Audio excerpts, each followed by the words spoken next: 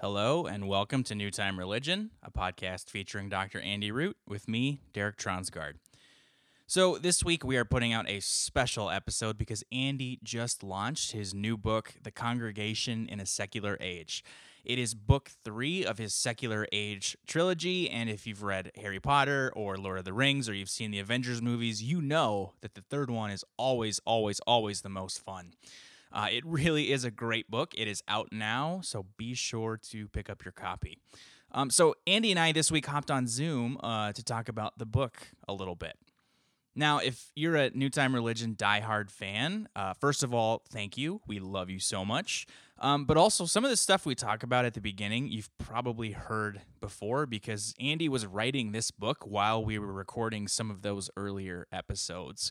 But it is all really good stuff, and it's worth saying again. But towards the end of the conversation, we actually took this really interesting turn, and Andy got into some stuff about ministry and the pandemic, and I think it turned out to be a great episode, and we hope you like it.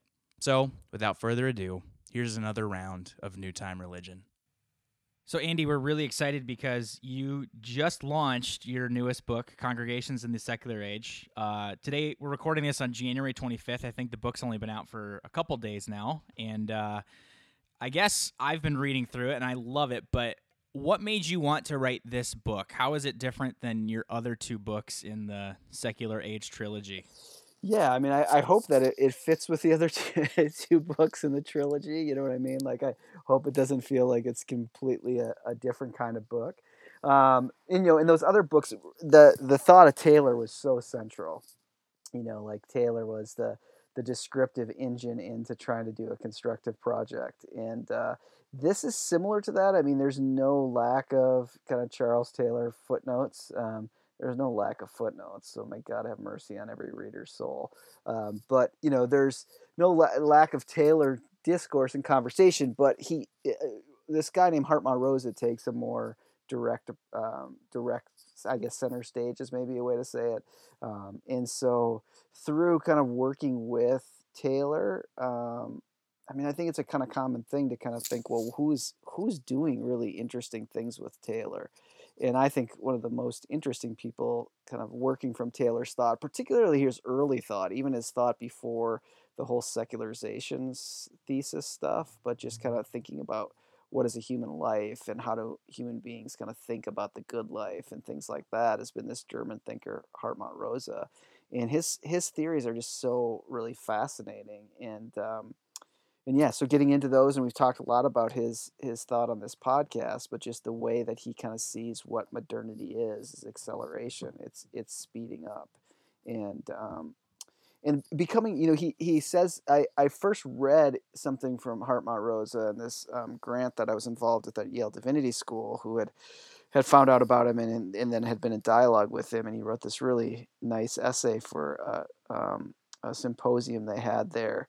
And he just talks about, I mean, he has this kind of assertion that it just felt like the way we kind of think about church life and the way we try to get pastors to think about their congregations, where he talked about this kind of need to try to get more out of less, and that is something that really happens here, is trying to get more out of less. And I just found that really captivating, where he says these technologies that we have that accelerate our lives, they're all promised to save us time, but they never save us time. What they actually do is give us more. Um, they give us the ability to have more actions in units of time, so you can actually do more with less. And it just felt like that's a lot of what the pressure is on pastors now, is like to get more out of less. And that's it. If we're not really aware of it, the whole kind of turn towards entrepreneurship and innovation can be a way to kind of stylize the speeding up of trying to get more out of less. And that's not to make innovation or entrepreneurship a problem, though I think we have to be aware of its potential problems. But it is to say that it can be used as a kind of form of discourse that allows us to hide the fact that really where we're at is we feel like our institutions have a lot less, and we just want pastors to somehow take on a style that can do more with less.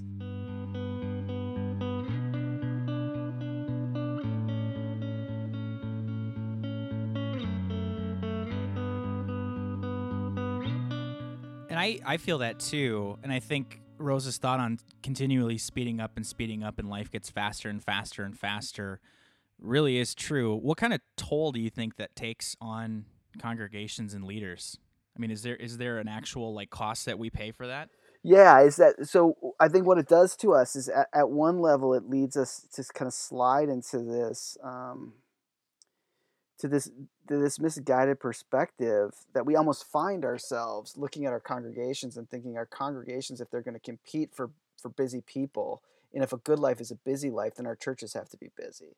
And then you kind of get this, like the only church that can attract busy people is a busy church, busy with programs, busy with multiple staffs, busy with all sorts of different initiatives. But the issue is that I think once once busyness is what kind of attracts people, you prepare to lose people. Like what people, it's really hard. I mean, in one of the chapters of the book, I do this kind of long discussion about how in this accelerated mode, it becomes really hard to be committed to anything. Like, and it's not even often a direct kind of rational choice. Like you just find commitment sliding away. That you find in the midst of the busyness, that all of a sudden your commitment kind of slides away in the midst of this. So I think It's just because you're like constantly just spinning plates, and then eventually the plates start falling, and there's nothing you can do, and you just kind of keep moving on, or why is the commitment lower there? Yeah, I mean, in some sense that you don't go to church, one Sunday, and then you wake up and realize it's been actually 8 Sundays, and then all of a sudden it's been 12 Sundays, and then you just don't even feel like if you could go back, and then you wake up and you're like, well, I I don't know if I feel comfortable going back, or I don't know why I never stopped going. It just happens kind of so quickly in that way Yep. that Yeah. commitment just kind of disappears. And I think that's so infuriating for pastors, because usually, especially if you're in a kind of mid-sized church to even small church and someone disappears, it's hard, living with a pastor in a small church. It's hard not to actually take that as personal. Like these Oh, you people, you totally take it personally. Yeah. yeah, you just take it personally, like no one's showing Yeah. up. But if you my experience kind of living through this, but also talking with a ton of pastors, is that if you ask those people often, you tend to tell yourself a story as a pastor, like, oh, they left because I preached that sermon, or they're not coming because, well, yeah, our Sunday school is not as great as it should be, or I'm just not that cool, or I'm just not that interesting. You tell yourself all these narratives, or my leadership blows, that's why they're not coming. And then you talk to a lot of these people, especially I'm thinking kind of a middle class, very busy people, and it's usually none of those things. And you're like, well, why did you stop coming? And they're just like, I don't know. It just happened. Like, it just happened. I just found myself one day not that committed, and life just got away from us as a family. And you know, you know, I'm thinking of a name here. I don't know. Justin was super into his sport, and all of a sudden we realized the whole spring was over, and then it didn't feel right to come back, and then I felt a little embarrassed. It had been so long, but there was no reason. There's nothing you did. There's nothing the church did. But it's hard as a pastor not to take that personally, or to think, well, oh my gosh, yeah, they say that, but really we did something wrong. We weren't dynamic enough. We weren't able to grab their attention. But that just is, I think, part of the reality.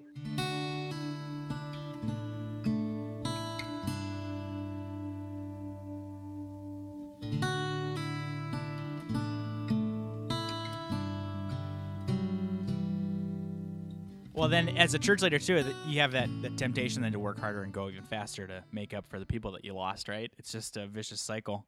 Absolutely. And then you're thinking, okay, so if you first of all, it's hard for a lot of us to believe it really isn't us. But if you really do believe it's not, then you feel like, okay, well, then I've got to make contact with all these people. Like, if I would have reminded her and told her it was okay, if I would have had coffee with her, then she would have stayed. And then you can just kind of continue to accelerate. So the acceleration, ultimately what's at cost is something really pretty dramatic. And I hope the reader picks it up and it doesn't feel too dramatic.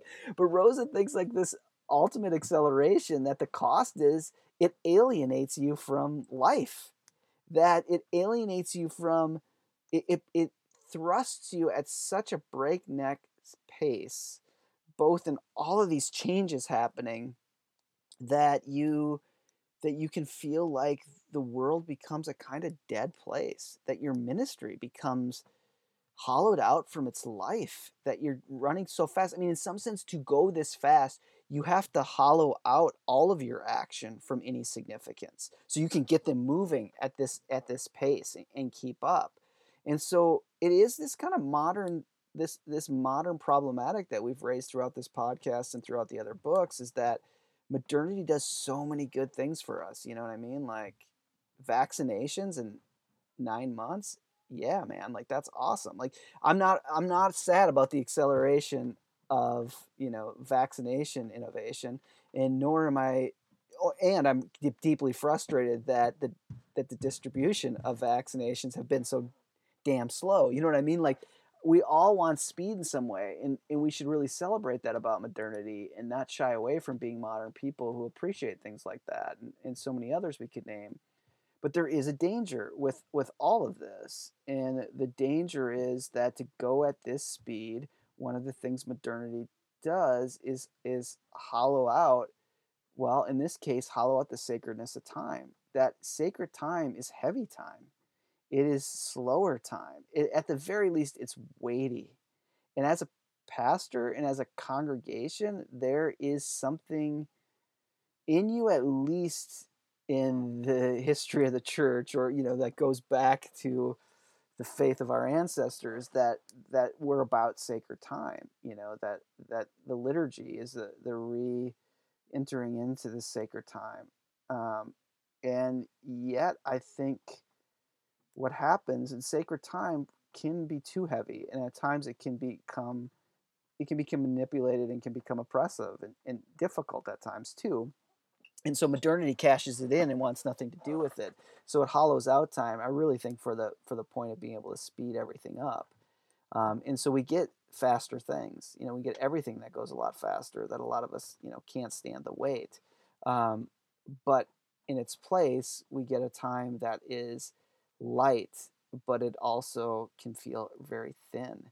And now life itself becomes empty. And now you've been in ministry for a decade, and you wake up at some point and are like, what am I doing here? And I feel disconnected from everything. I feel disconnected from a story that's bigger than me. I feel disconnected from any rituals or practices that are infused with any meaning. I don't know. I'm just, I'm racing to keep our numbers steady and to keep our budget on some kind of slight growth, if that's even possible. And I think that's the real risk.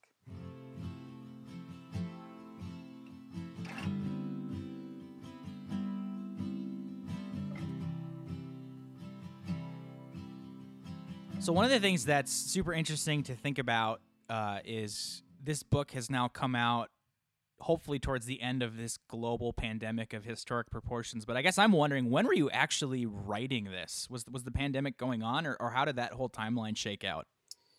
Yeah, good old timelines, right? No, this book was actually written pre-pandemic. So I think maybe anyone who's written anything that was in like production, like getting ready to come out before the world changed, is like, oh no, what does this mean? What does this mean for what I've written? And so, I mean, I think there's a certain, in a certain sense, you could read this book. It is a pre-pandemic book. It's written in a pre-pandemic sense. It's really pointing to this acceleration of a lot of things.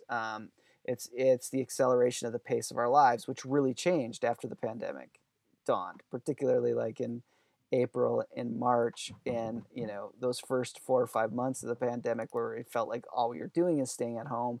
And in some sense, we're at that now as we see the horizon to the end of the pandemic, but as variants come into play, and who knows what's going to happen there, especially like in the UK and places like that, we've had some severe shutdowns where people are at home. And so I think if there's a kind of superficial overview that you could feel like you could read this, and I have had a few people ask, like on Twitter, like, has this book addressed the pandemic? And in some sense, I want to like directly say, no, it doesn't, because it's before the pandemic, and it's really about this acceleration of the speed of our lives. But that being said, I think it's deeply relevant for the pandemic, and deeply relevant coming out of the pandemic in two ways. I think if you read the book, and particularly the cultural analysis in the book, I think it will reveal a little bit why the pandemic and the slowdown imposed by the pandemic has been such an existential crisis for you, for your church. Um, and I think a lot of pastors have lived through this. Like pastors rose to the occasion, their congregations rose to the occasion in the first few months, and then as summer ended, all of a sudden all the conflict came in, and people were sick of this, and they somehow wanted you to fix this pandemic. And I think one of the pieces of people's discontent was that they were forced into a slowdown that they found existentially uncomfortable, deeply existentially uncomfortable, that thrust them into, if the point is to go fast to receive some kind of feeling of relevance, all of a sudden you can't do that, and meaninglessness comes just spilling forth. And so I think one of the things that will happen with this book as we look back or even stand within the pandemic, it will help us interpret why the pandemic has been so painful, kind of existentially and institutionally. I mean, beyond the utter pain of just losing so many people, and yet this odd kind of sense that no one cares that we've lost so many people. I mean, that's overstated, but it is just an odd thing that we're having the hardest time, particularly in the U.S., as we've lost over 400,000 people. There's been some beautiful remembrances, especially as the Biden administration took in, but at the same time, it doesn't seem to impact us that much either. Like the numbers, the sheer numbers are just numbing. they're And like the visceral response to something like 9/11 or a plane crash, it almost feels like it's more than this, which doesn't make any sense. But it's just so hard to compute the number of right. people that have passed away. And maybe in some ways this book will help us understand a little bit of that, about how we yearn for something beyond it. I mean, there's other lenses probably to look at that. So I think it will be a book that will retrospectively help us recognize why the pandemic has been so difficult, but I also think it'll do something else that's more important, which is that as soon as this sucker's over, man, and by over, it's not going to be, gone here one day, gone the next, but as the numbers go down, as more and more people get vaccinated, and probably by Labor Day here in the US, so by September, and things become open, and a lot of our scientists at least are saying, probably by Labor Day we'll be back to, gathering inside, and life will never be normal again necessarily, but will be more like normal.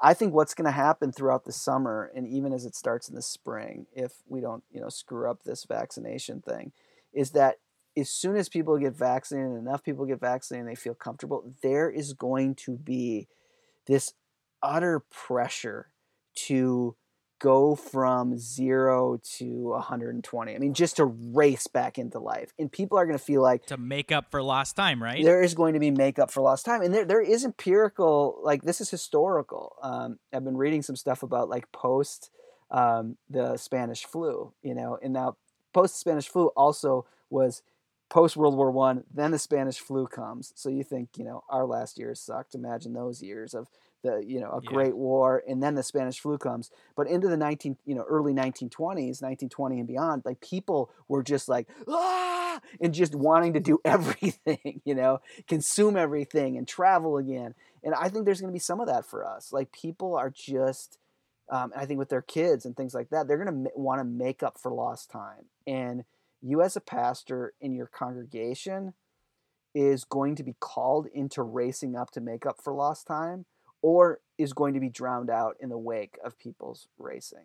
And so there is going to be a great temptation to blame yourself for spitting out that water, or try to ride this wave. And I hope this book shows you that those are not good options, either one. You shouldn't fear spitting out water, and you shouldn't try to ride the wave. And there's another way to look at this all. And that I think this book may be timely. I'm biased here, but may be timely as we come out of this pandemic in thinking about what really is a quote unquote good congregation. What's a faithful congregation? Probably a better way to say that. What does it mean to be a faithful congregation, and what is our relationship to time and to sacredness and to one another? I think that will be really important. So it'll be both reflective and kind of forward moving, I think.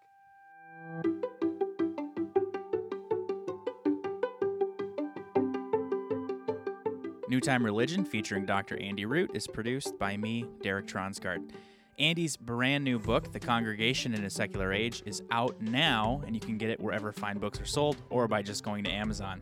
New Time Religion is produced by the Altar Guild Podcasting Network, and you can check them out for more great shows. Thanks again so much for listening, and we hope you join us next time for another round of New Time Religion.